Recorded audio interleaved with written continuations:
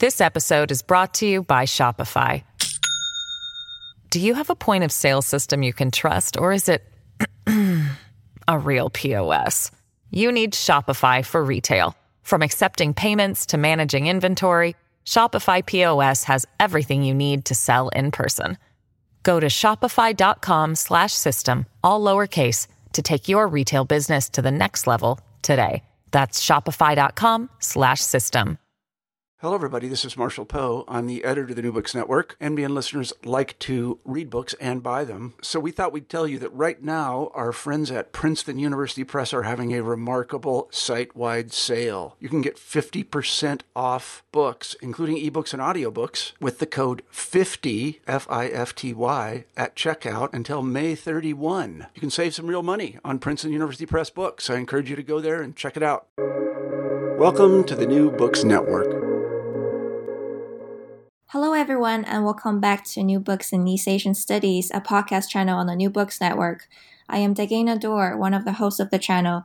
Today, we're talking to Dr. Suma Ikeuchi about her new book, Jesus Loves Japan, Return Migration and Global Pentecostalism in a Brazilian Diaspora, published by the Stanford University Press in 2019.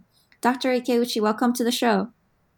Thank you. I'm really happy to be here and be part of your podcast show.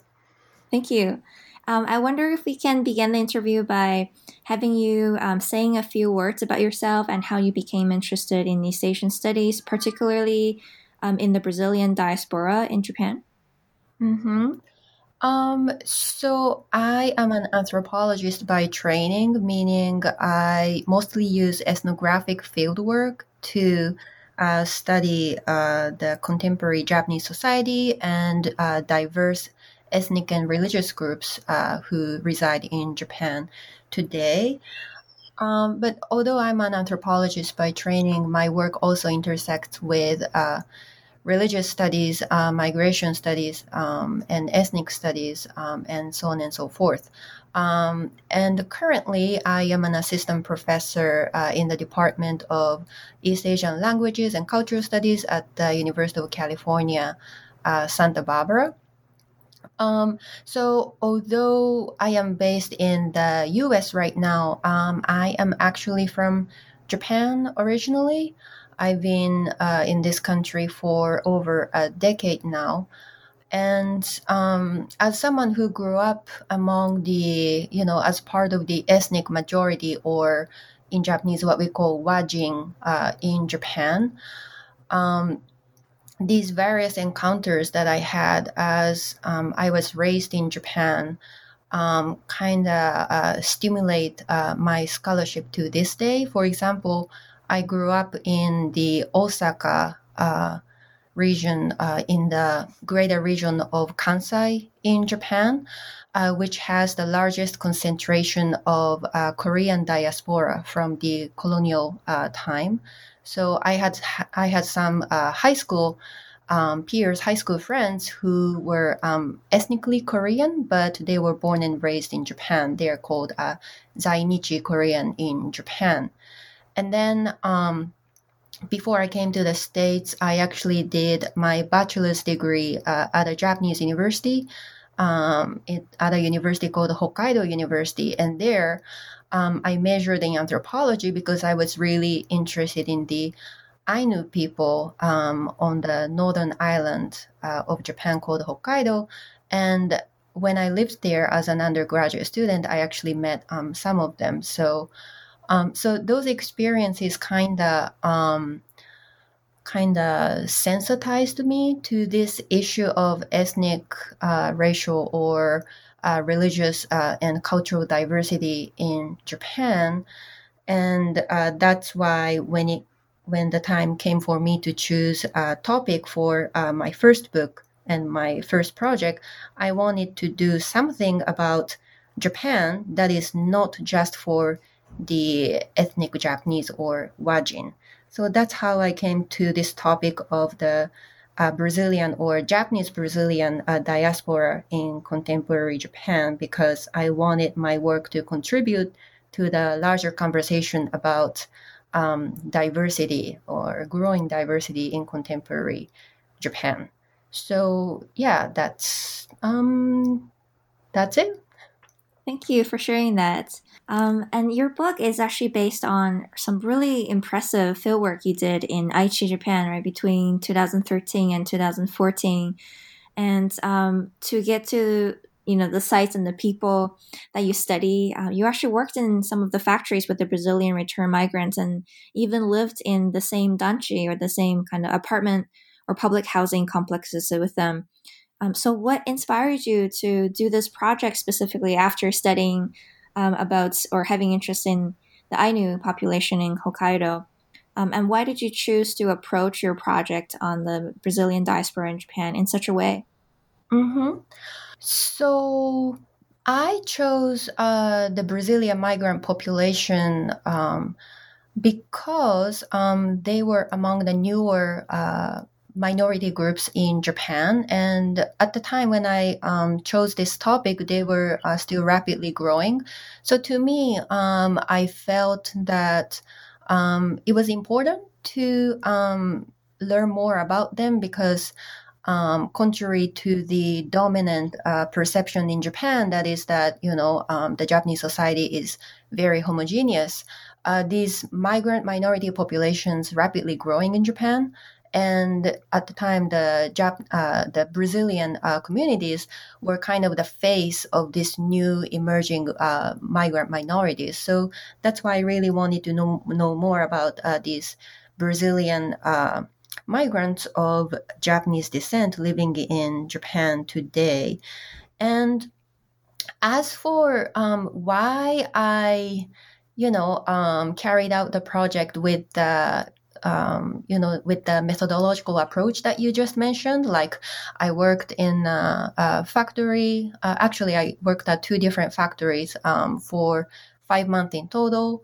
As you said, I also lived in a danchi, or a semi-subsidized housing complex. In many cases for families in need that you can find in Japan. And I also went to these migrant churches that you can find in the regions of Japan where you find lots of Brazilian migrants. So the reason is quite simple because in anthropology, again, that's that's the discipline in which I received my doctoral training.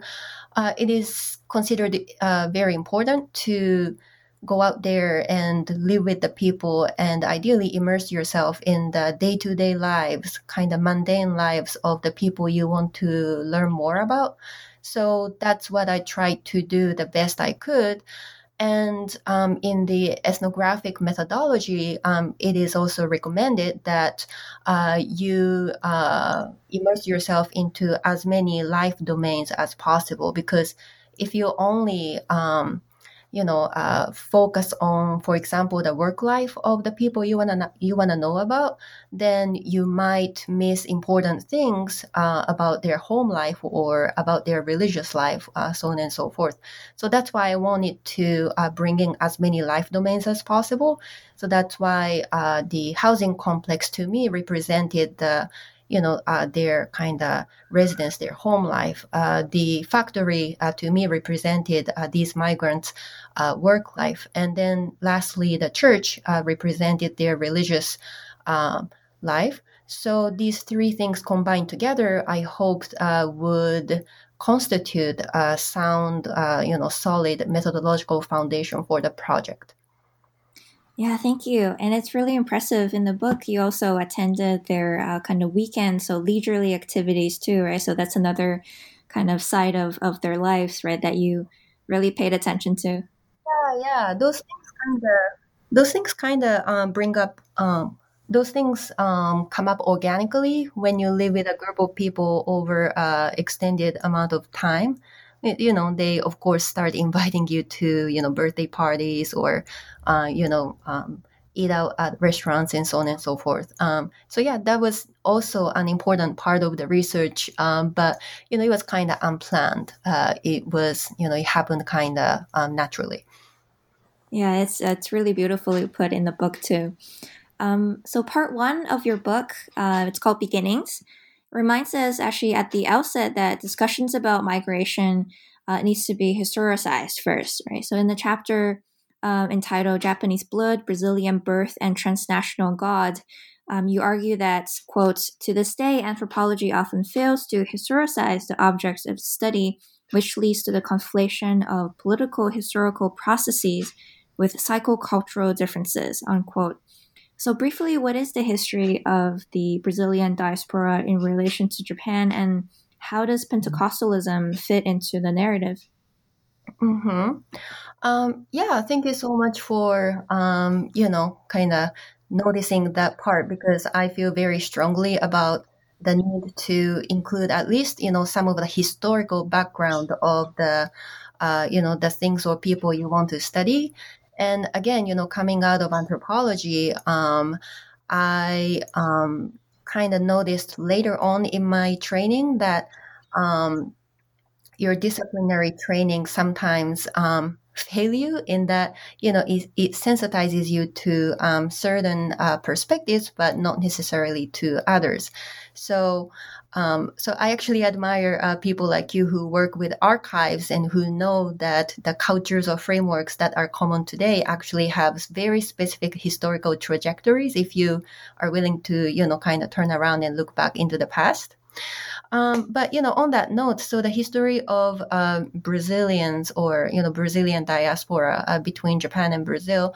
So the very quick version of that history is that in 1908, so at the very beginning of the 20th century, when Japan was modernizing quickly, the population explosion within the modern Japanese nation was so much that the political leaders deemed it necessary to, quote unquote, export some of the surplus population. So that's when these immigration initiatives became national priorities at the time. However, this is early 20th century, so North America, specifically the U.S., was experiencing some anti-Asian sentiments and also immigration policies. So when the U.S. kind of shut down, shut its doors to Japanese immigration, then the outflow of Japanese immigrants was kind of redirected to South America, specifically Brazil and Peru, that still welcomed Japanese immigrants. So the Japanese immigration to Latin America started in the early 20th centuries and continued during the post-war period until the early 1970s, until Japan became economically prosperous again. So that's the first wave. Then the reverse migration starts to, gain force starting in the 1990s when the Japanese government introduced a new type of visa called long-term resident visa, which is available to foreign nationals of Japanese descent up to the third generation. So that's a little complicated, but, simply put, you need at least one of your parents or one of your grandparents to be of Japanese ancestry for you to qualify for this visa. So given that Brazil was experiencing some economic turmoil at the time in the 1990s, many Brazilians of Japanese ancestry started migrating, quote unquote, back to Japan, their ethnic ancestral homeland, by obtaining this ancestry-based visa. So this reverse movement quickly turned them into the third largest foreign minority group in Japan after the Chinese and the Korean. And then now the number of Brazilians in Japan came down a little bit. And right now, I think they are the fifth largest. But still, this reverse migration happened very rapidly. And the presence of Brazilians, Japanese Brazilians in Japan grew so rapidly that surprised many ethnic Japanese, the Japanese majority in Japan. So, as I said, from the perspective of many Japanese Brazilians, this was a, one kind of return to their ancestral homeland, return to the country that they heard a lot about from their parents or grandparents who emigrated from Japan. But once they arrived, these so-called return migrants noticed that just because they are of Japanese ancestry does not mean that they are immediately accepted by the Japanese majority who live there today. So this, of course, led to a great sense of disillusionment and disappointment, and in some cases, even alienation on the part of many return migrants from Brazil.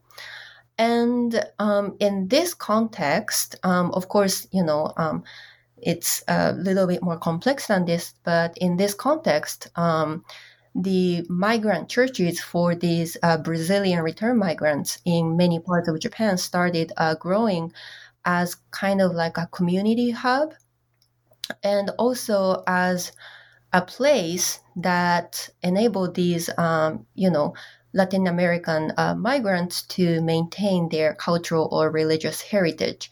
And this is where Catholicism and also Pentecostal Christianity, which became very common in Latin America over the past 5 decades, started growing in Japan, albeit, on the margins of Japanese society.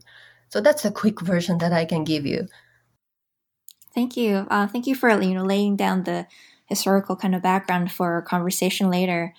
And introduced in chapter 1 of the book is the idea of morality of mobility, which is the central framework through which you study the return migrants in Japan.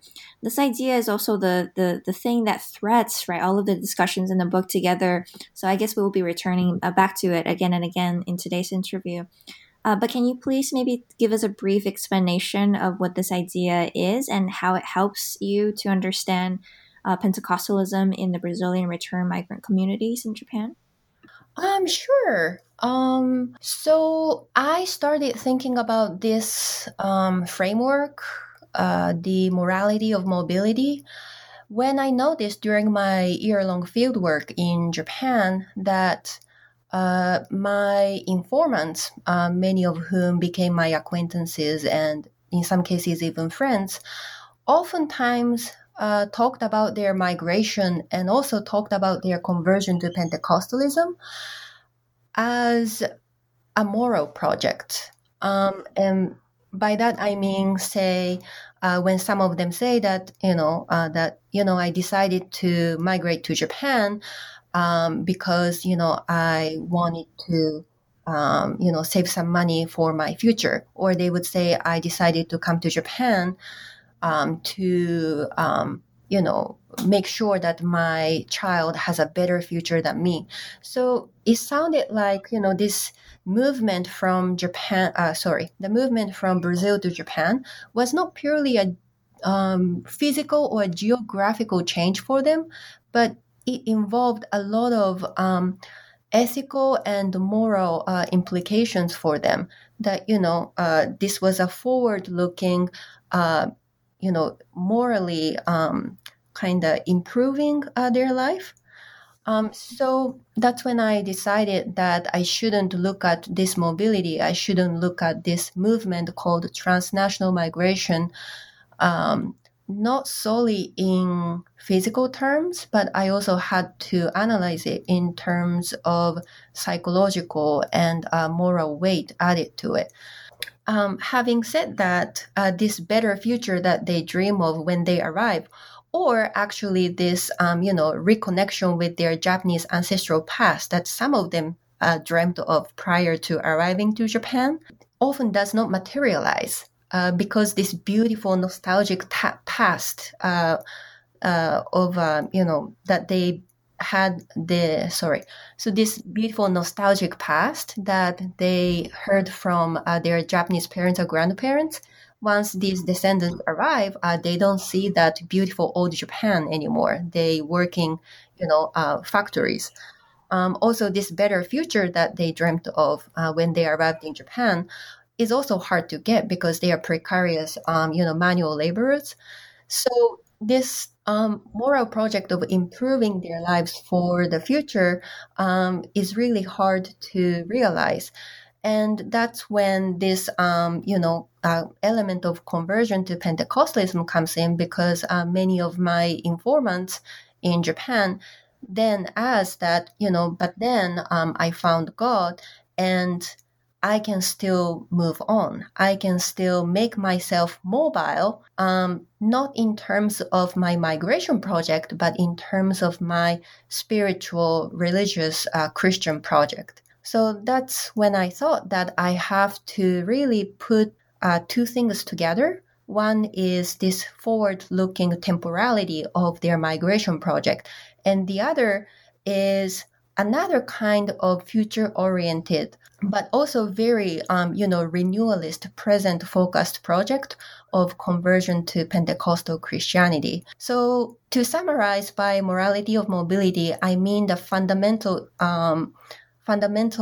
working together of their migrant mobility and religious sensibility, and how things that happen in their migratory movement interact and kind of fuse with the things that happen in their spiritual projects. Yes, the idea of morality of mobility is really interesting too, because you're also looking at mobility not just in terms of space, but also in terms of time, right? As we will see later when we talk about different chapters in the book. So part 2 of the book, titled Suspended, deals with suspended time and space for the return migrants in Japan, most of whom are, quote unquote, putting aside living while working as precarious non-skilled laborers. It's interesting also that, when you handed out questionnaires to them, many of them actually crossed out live and circled work, right, when you asked them about their status in Japan. So it's really interesting. So why are they putting aside living, and why don't they consider themselves to be living in Japan, especially when they arrived in Japan on the Japanese descent visa, right? A visa that allows them to return to the homeland of their Japanese ancestors. Yeah. So to answer that question, I think I want to clarify on the kinds of temporality that are involved here. So of course, there are the past, the present, and the future. Roughly, those are the 3 temporalities that these migrants deal with, just like many of us. And what I found out is that in all of these modes of time, whether it is the past, present, or the future, these, Japanese Brazilian migrants who predominantly work in factories in Japan, many of them come to feel that they cannot experience any of these times in any, experientially significant way. So what I mean by that is that, so first there is the past, and the past is very important to many of these Japanese Brazilian return migrants because, as you said, the visa they get to get into Japan is on the condition that they have past ties to the Japanese nation, right? They qualify to live in Japan and work in Japan. This is a privilege that is not accorded to other foreign groups who do not have the quote-unquote Japanese blood. So they enter Japan expecting to find this path because their visa is predicated on, this perception that they come out of the past of the Japanese nation. But once they arrive, of course, they do not find this, beautiful, nostalgic image of Japan, because Japan has, of course, modernized and changed a lot since their ancestors left for Latin America. So those return migrants who arrive are expecting some version of this sweet past, do not really find it. So now there's the future, because yes, they come to Japan because of their ancestral ties, but at the same time, they are very pragmatic. They know that Japan offers higher wage standard compared to Brazil, and they come with a very practical plan of, working a certain number of years and saving a certain amount of money so that they can send their offspring to good universities in Brazil, or so that they can buy good homes in Brazil. So the second, temporality that they focus on is the future, because they migrate back to Japan to reach this better future for themselves or for their families and offspring. But again, their temporal plan is disrupted once they arrive, because they notice that it is not as easy as they think to realize this better future, because factory labor is very intensive. It's actually very hard. And, these financial path to the better future is actually more precarious than they thought. So the future is also uncertain. So now the only, temporality that is left to them, because the other two have been disrupted, is the present. Like, they want to enjoy the present. But this, again, they find is almost impossible, because factory labor is all consuming. And one thing, migrant laborers say over and over again is that they are treated like robots in Japanese factories, because it's very mechanical, it is very repetitive, it is manual. They feel like they become more inhuman, the longer they work in this very grinding factory environment, in which they feel like they are not given the time or space to really savor their experiences in the present. So many of them then also come to feel that they cannot really live the present. They cannot really savor and feel the present, because all they can think of, as long as they are, at work, is that they just want to get out of there. They actually want now to pass, because now is unbearable. So since, the past, the future, the present, all of these things are very hard to access or enjoy for the return migrants, what they often say as a result is that they don't feel like they're living, because they don't have any temporal space to really savor life. So that's what I call the temporal suffocation in the book. In terms of time, in terms of temporality, they feel suffocated. They don't feel like they are breathing. They don't feel like they are living. So all of these temporal experiences that were caused and shaped by physical movements from Brazil then make many of them to say that I don't live in Japan. I'm just working here. I don't feel like I'm living here. So that's what they call putting aside living. To them, living is something that must wait until they return to Brazil, because Japan so far has not provided with them the, space to really live. Thank you. And another kind of connected, sentiment that you captured amongst these return migrants is the feeling of being, quote, neither here nor there, both in terms of blood, citizenship, and temporality. So here you introduce the affective term in Portuguese that they used, afastamento, to capture the sense of isolation and alienation. Can you tell us more about this idea of afastamento? Right, yeah. So neither here nor there in Portuguese is nem lá, nem cá. And that's the phrase that I heard repeatedly from many of my informants. And they say that, they say that they feel like they are in between. They feel like they are betwixt and between, as some anthropologists put it, in many ways. First, they feel like their ethnic or racial identity is in between when they return. They feel like their belonging or their citizenship is in between. They feel like their culture is in between. So this phrase, neither here nor there, nem lá, nem cá, has, multiple layered meaning to them. So just starting with the, this ethnic or racial ambivalence or in-betweenness they feel, when they return migrate from Brazil to Japan, their ethnic identity or their ethnic image goes through a dramatic change. Because in Brazil, and this is somewhat similar to the status of East Asians in North America, in Brazil, Japanese Brazilians are oftentimes perceived as a model minority. They enjoy these positive images such as, Japanese Brazilians are hardworking, Japanese Brazilians are smart, Japanese Brazilians are, technologically savvy, so on and so forth.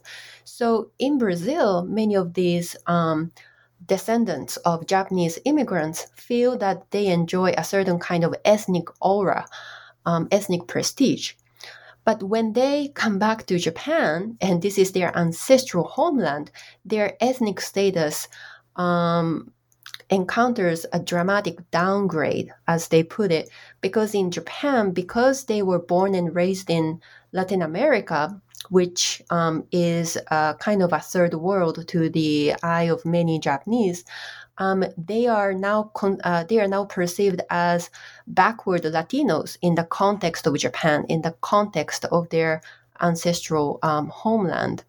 So they kind of they change from these hardworking modern Asian minority in Brazil to backward deviant Latino minority in Japan.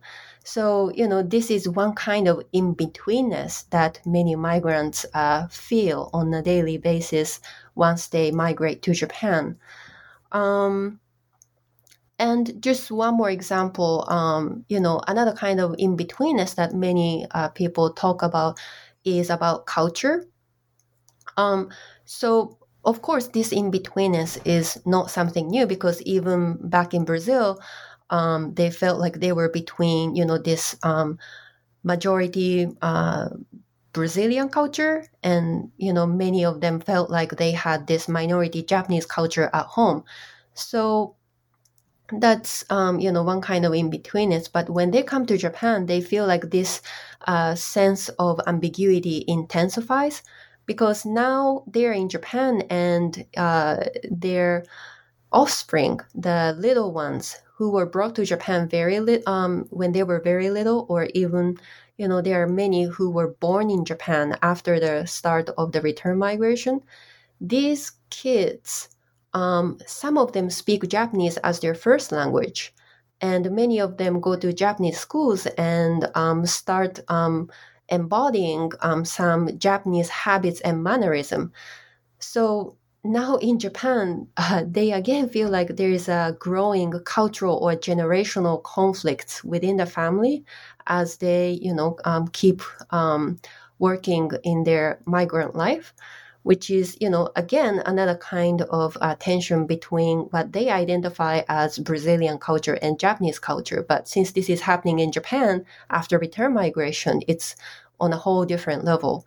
So really, anywhere they go, they feel like they're in between two cultures, which makes many of them to say, kind of jokingly, that, we Japanese Brazilians are ciganos. Cigano is a Portuguese term for gypsy or nomad.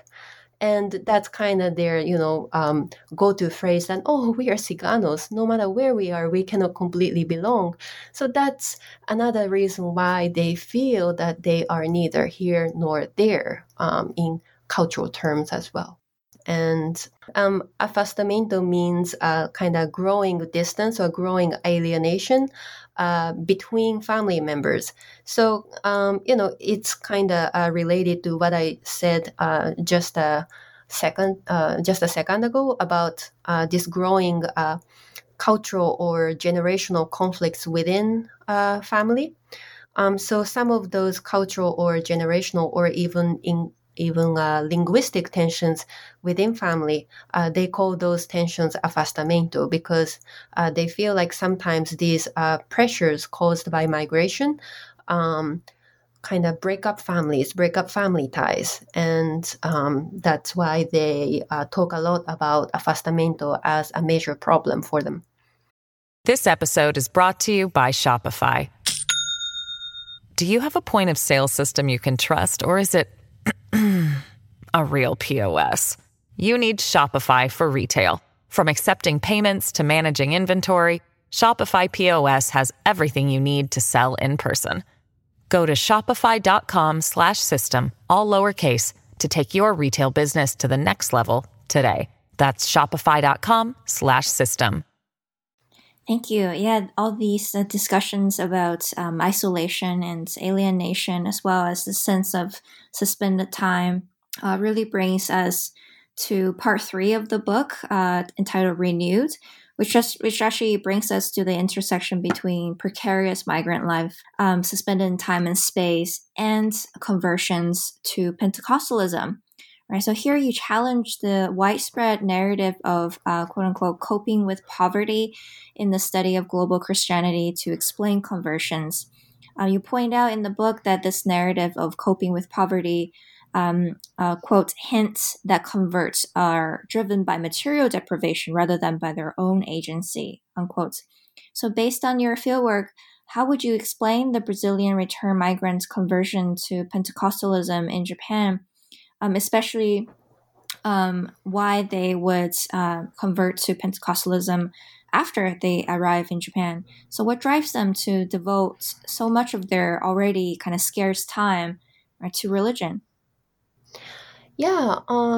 So when I started writing this book, I had to think a lot about that popular theory that you just mentioned, the theory of material deprivation leading to Pentecostal conversion, which is very popular in the study of Pentecostal growth, especially in the context of Latin America, because the highest rate of conversion or the highest concentration of Pentecostal converts is often found in the periphery in Brazil and many other Latin American countries, including, the so-called favelas.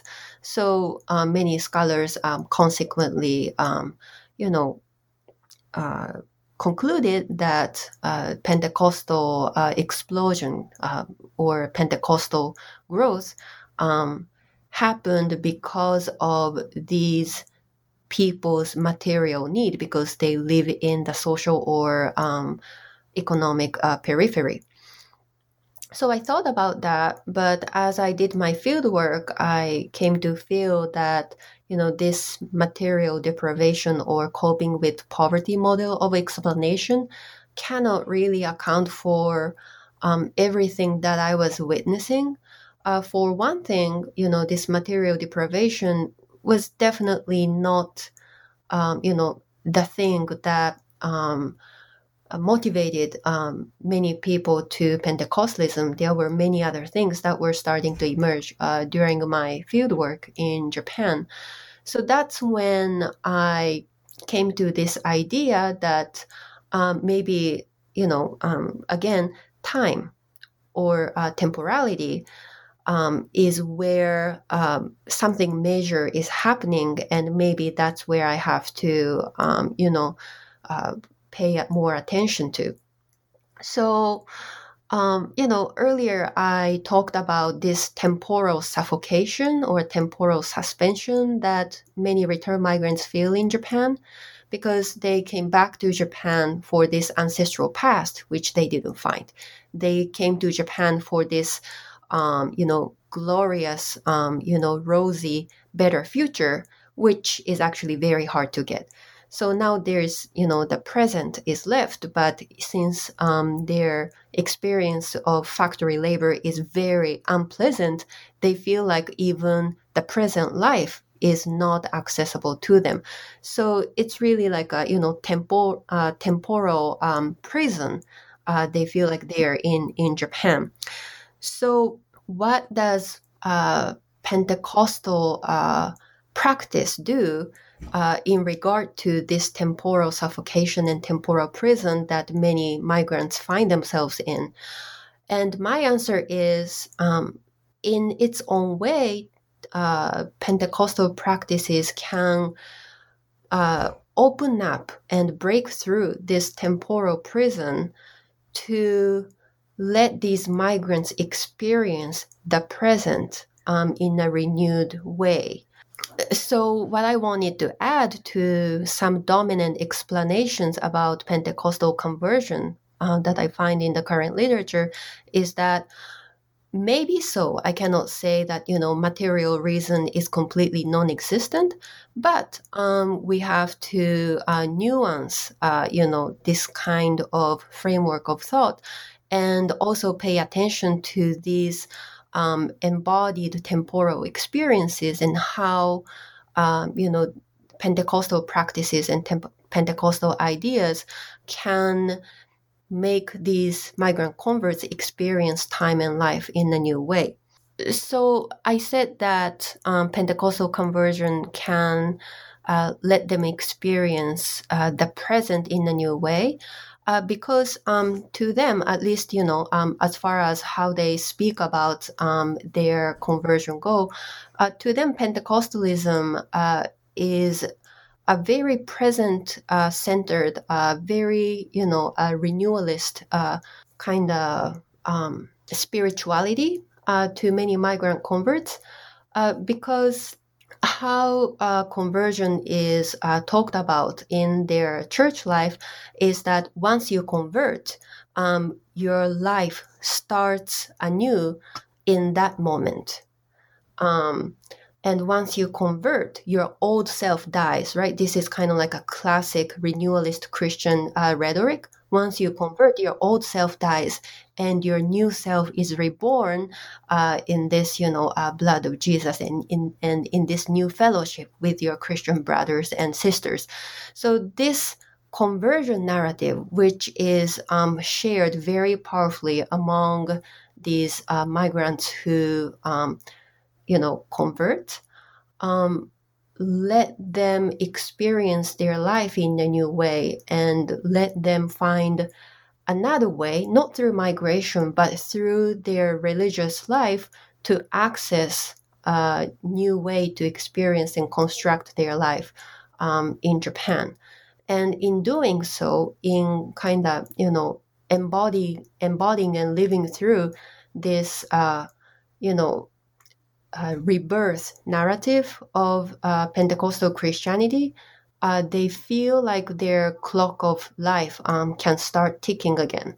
So that's one story that I wanted to share in this book about why Pentecostal conversion is happening a lot in Japan among these migrants.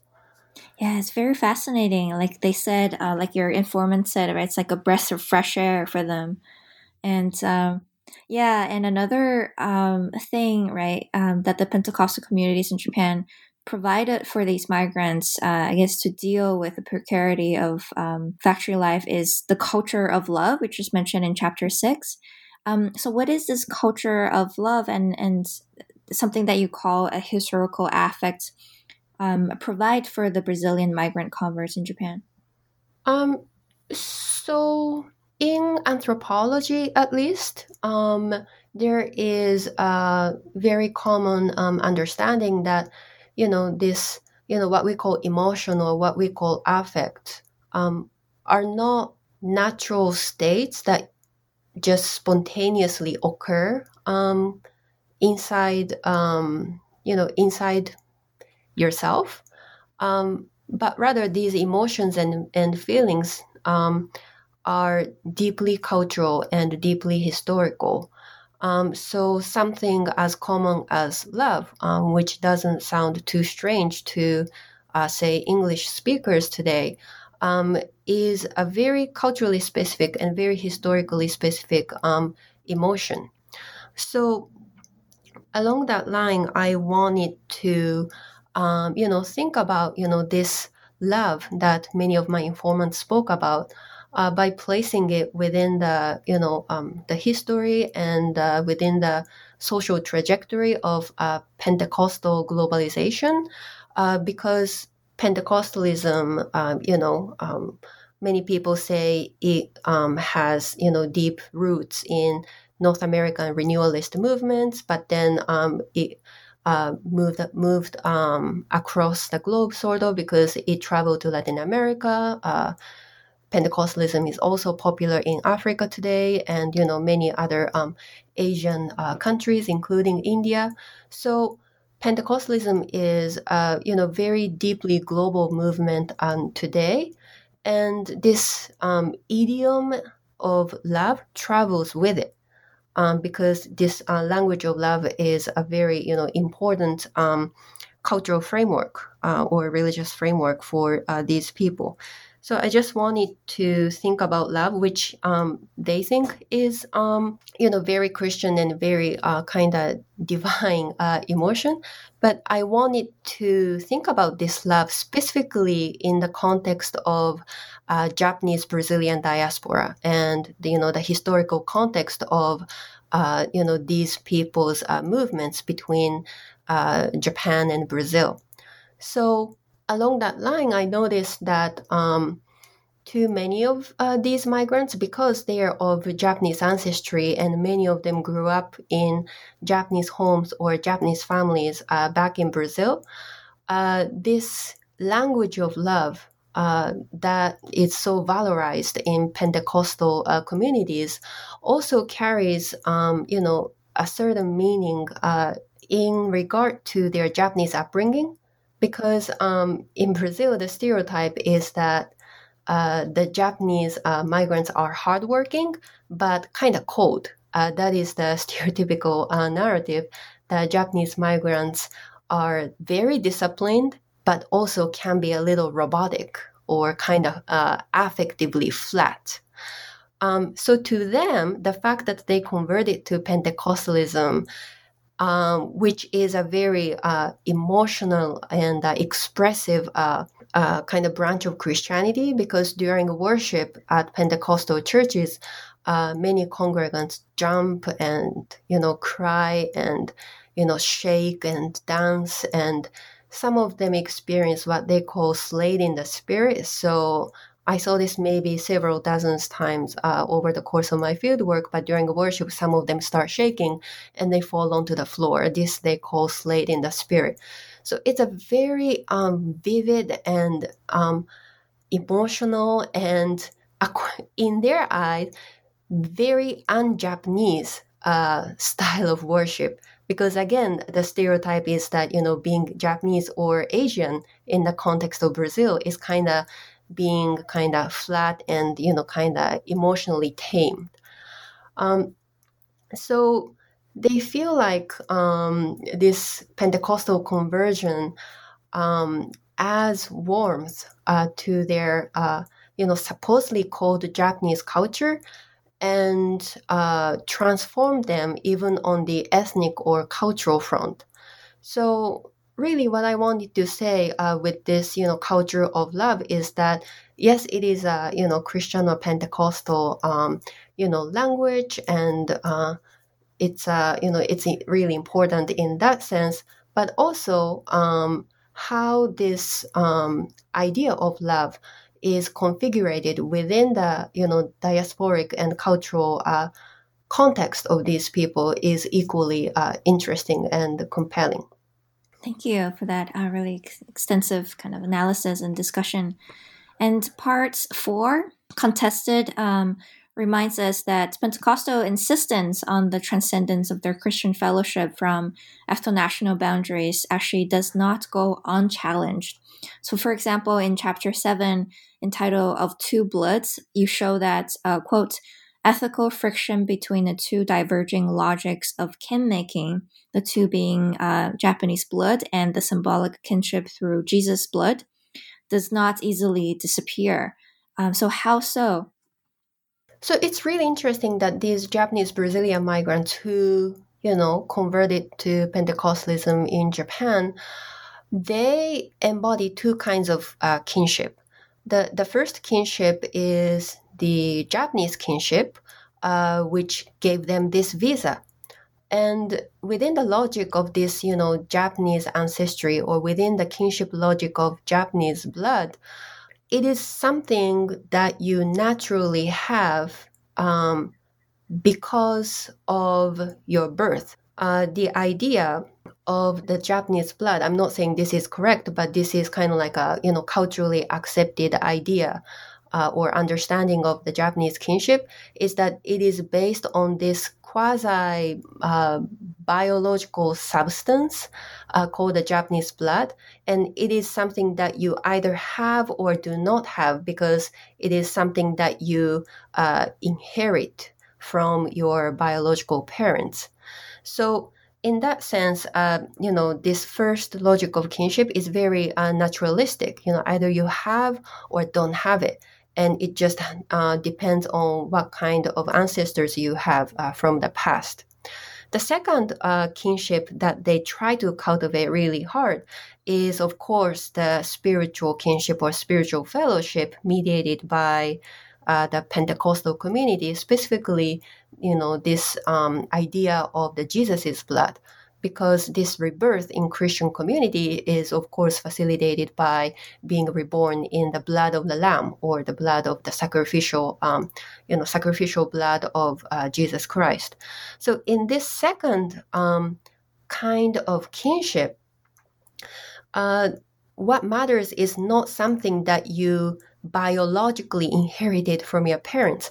What matters is, very real work that you do in the present to transform yourself, and also the work you do to foster fellowship with your brothers and sisters. And church is full of these kin terms. The congregants call each other brother and sister. And beyond that, they also call each other auntie, child, grandchild. They really heavily rely on these kin terms to foster this second kind of kinship, which is based on Christian fellowship, which in turn is cultivated by daily, very, continuous work. So in that sense, this second kind of kinship, you have more control, I would say, because it's not something of your biological birth. It's something of your second spiritual rebirth that you can work on in the present. It is not too late if the relationship you want is through this second spiritual kinship. So in that sense, this, Christian fellowship, Christian kinship, and Christian belonging in this new Pentecostal community is very empowering to many of these Japanese Brazilian migrants, because yes, they are in Japan because of this, supposed Japanese blood that they carry.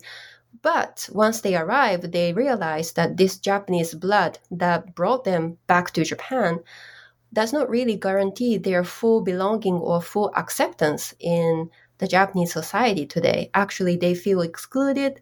Actually, they feel alienated from the mainstream Japanese culture. So they are very frustrated with this logic of the Japanese blood, which doesn't really give them space for work. Again, either you have it or don't have it. It kind of forces a very naturalistic understanding of how relationship or relatedness functions. So that's why, they find the Christian fellowship very freeing and, again, very empowering. But the fact remains that they are allowed to live in Japan because of their kinship to the Japanese nation, which comes through the supposed Japanese blood. So this second spiritual kinship they cultivate is constantly under attack from the first kind of kinship, which is based on a biological understanding of the so-called Japanese blood. So that's what I call the tension between the two kinships or two kinds of blood. And that's why I, called this chapter Of Two Bloods, because this kind of tug of war between the two blood is kind of never ending for these migrants. And another, focal point of tension is the category of faith and belief that you discuss in chapter 8, Ancestors of God. And this chapter raises a very intriguing point that with the flourishing of global Christianity today, the category of belief is actually gaining a renewed significance, particularly amongst Brazilian Pentecostals in Japan who actually spoke to you often, right, with this concept of belief, and also interpreted their encounters with the cultural others in Japan, for example, the Japanese Buddhists, in the same analytical framework. It's also something that you either have or you don't, right? So can you tell us more about this role of faith and belief in the context of return migrants in Japan?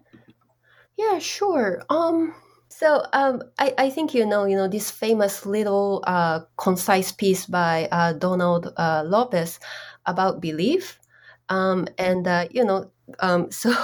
that's one example of how thoroughly belief as an analytical category is challenged in the contemporary religious studies today in North America at least.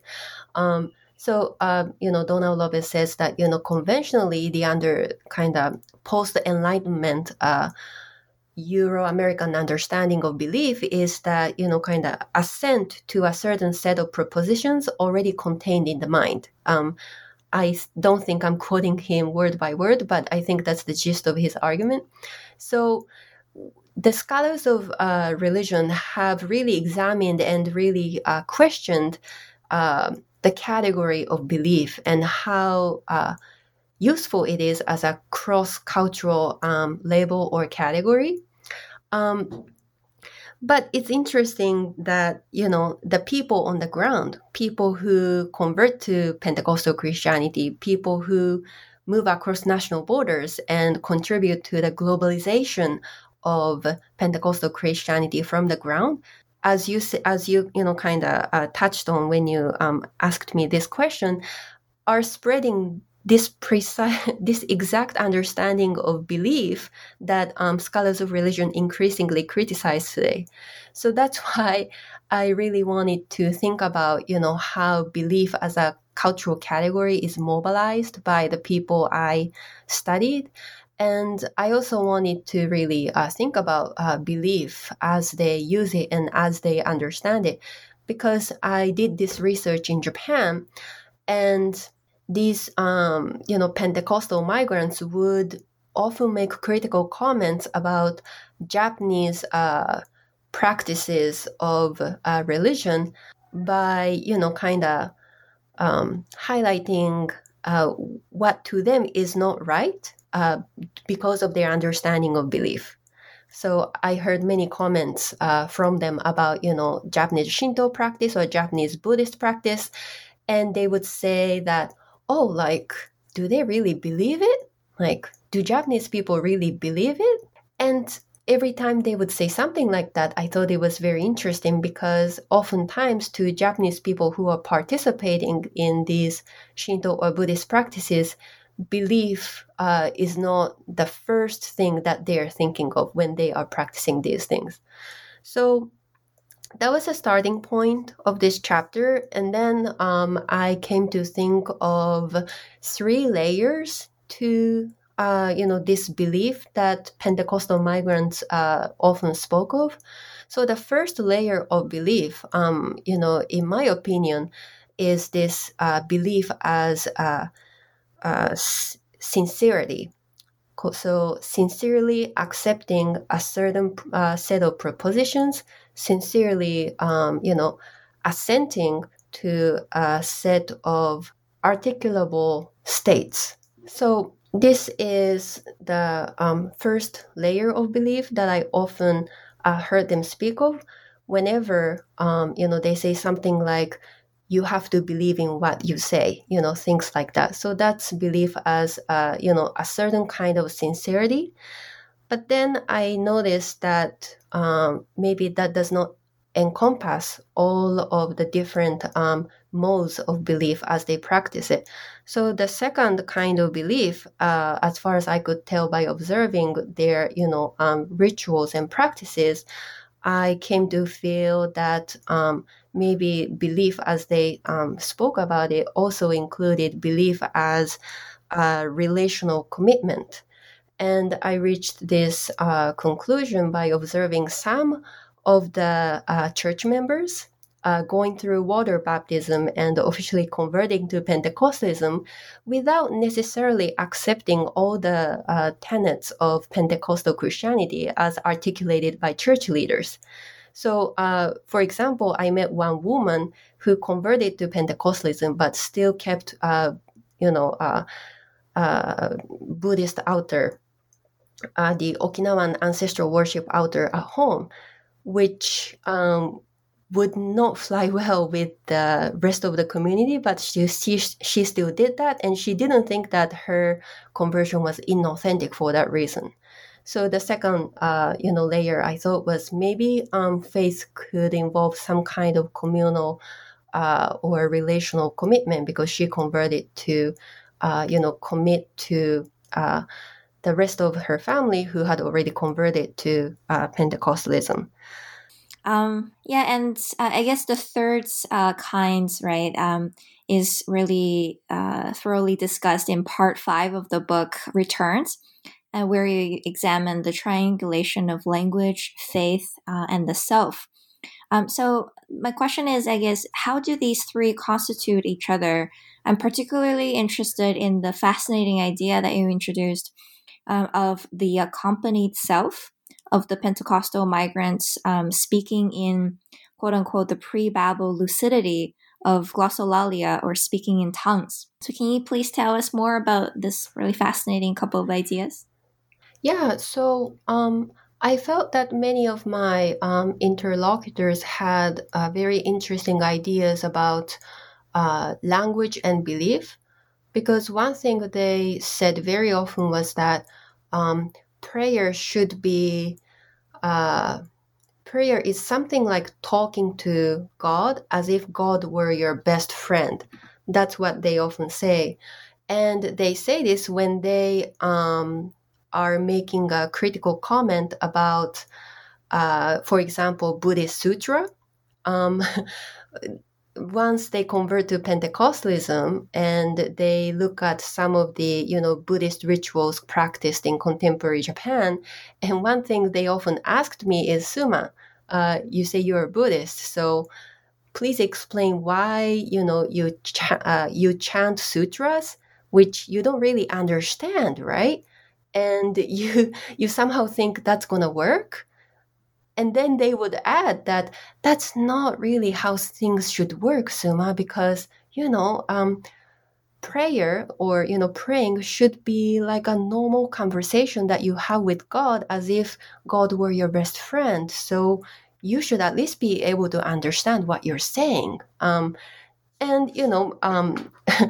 Their opinion is that therefore, Buddhism may not be as effective as, the religion that they converted to.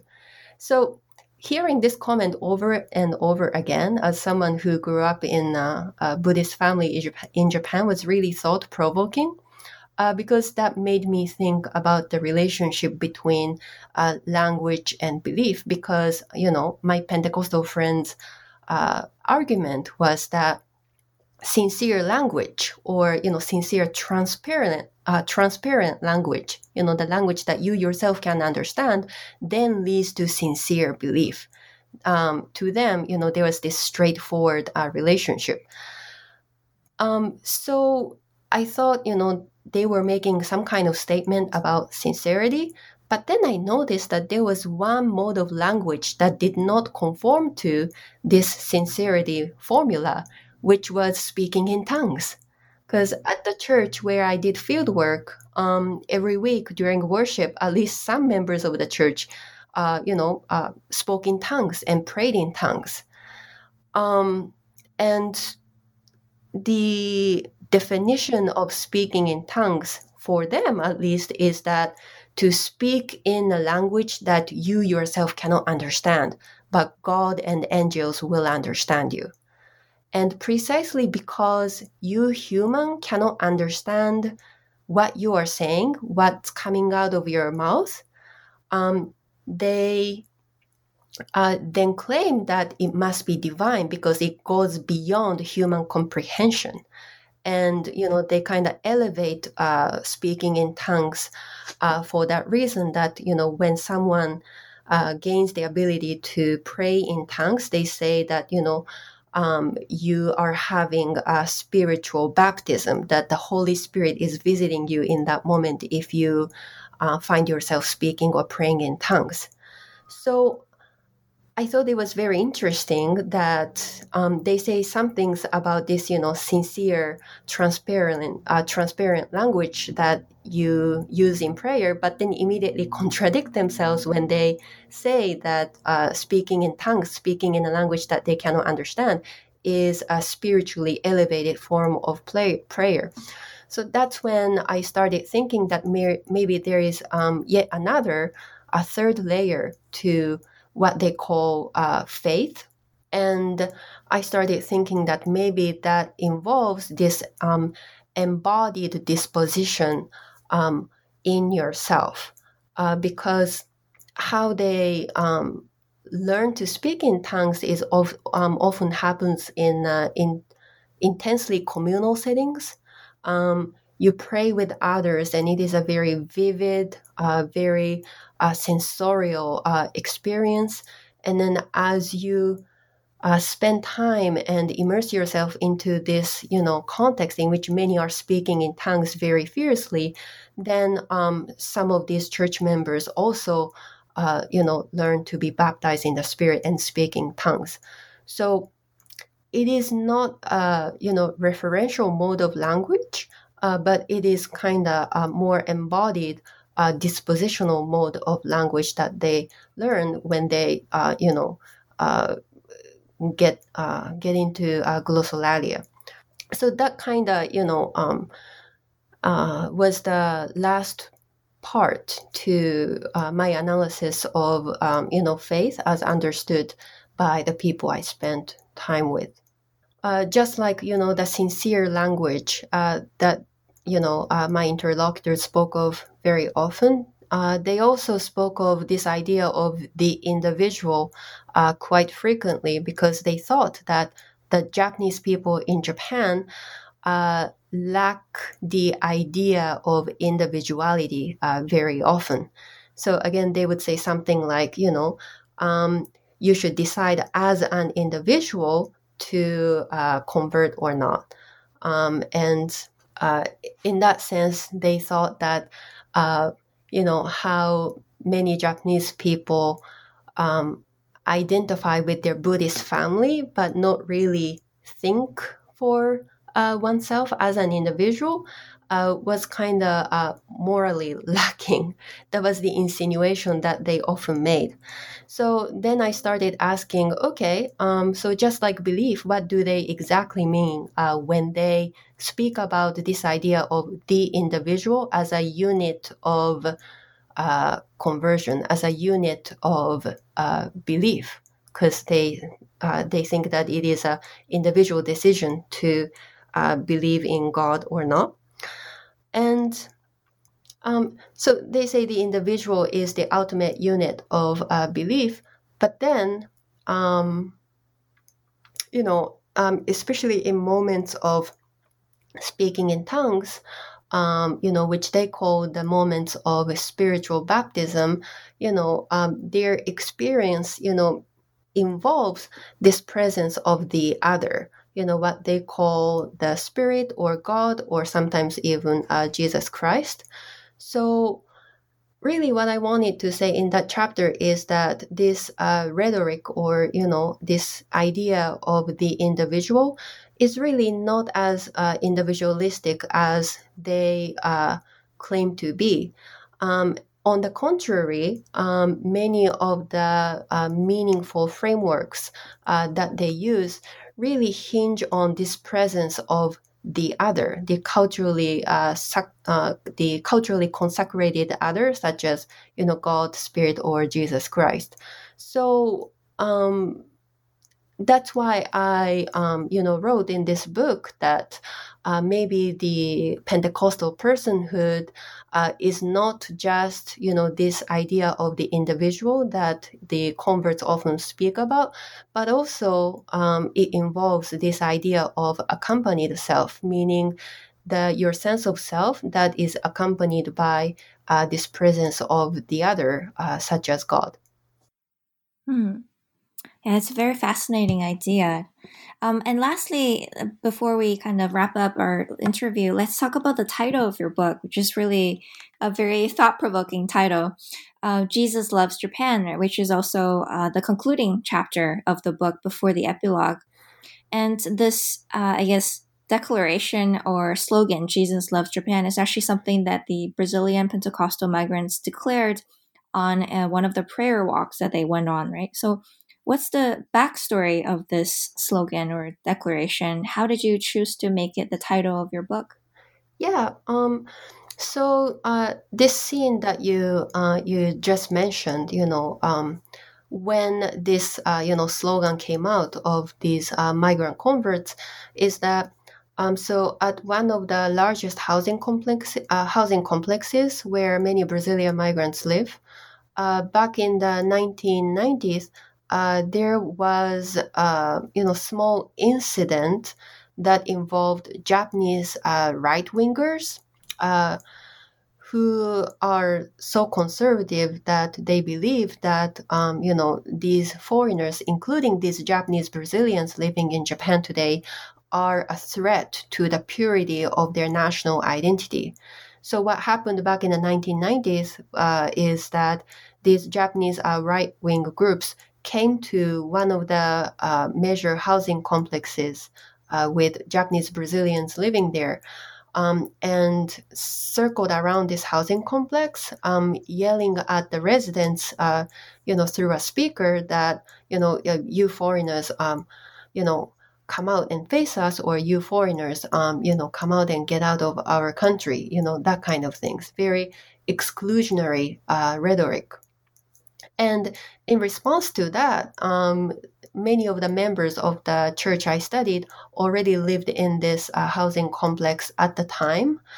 And it is one of their favorite stories or testimonies that they still tell to this day, that when this was going on, when these Japanese right-wingers were verbally attacking them, they decided to, still do this prayer walk at the same housing complex and shout back to these Japanese right-wing groups that Jesus loves Japan.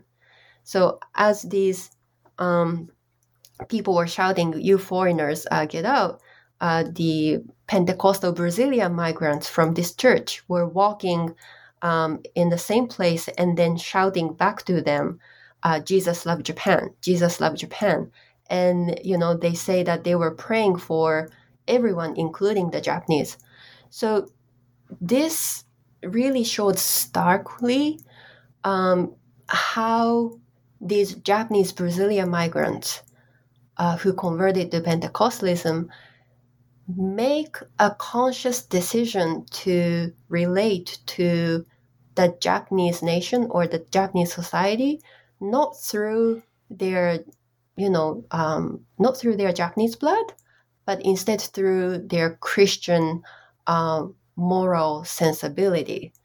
So that's why, they didn't say, as Japanese descendants, we love Japan. They didn't say anything like that. Instead, they chose to proclaim that Jesus loved Japan. And therefore, we pray for these Japanese right-wing groups who actually want us to be gone. So to me, it was very significant, this, story that they told from the pulpit, because, they were making a moral claim to belonging in Japan, not in ethnic terms, but in spiritual terms. And they felt that, the latter way of connecting with Japan through, the Christian language, through the spiritual fellowship, was more empowering and more effective than the ethnic ancestry that they suppose that they also have. So since, this phrase, Jesus loves Japan, really makes a strong statement about, what they prioritize in their very complex identity, I thought this was very suitable as a book title.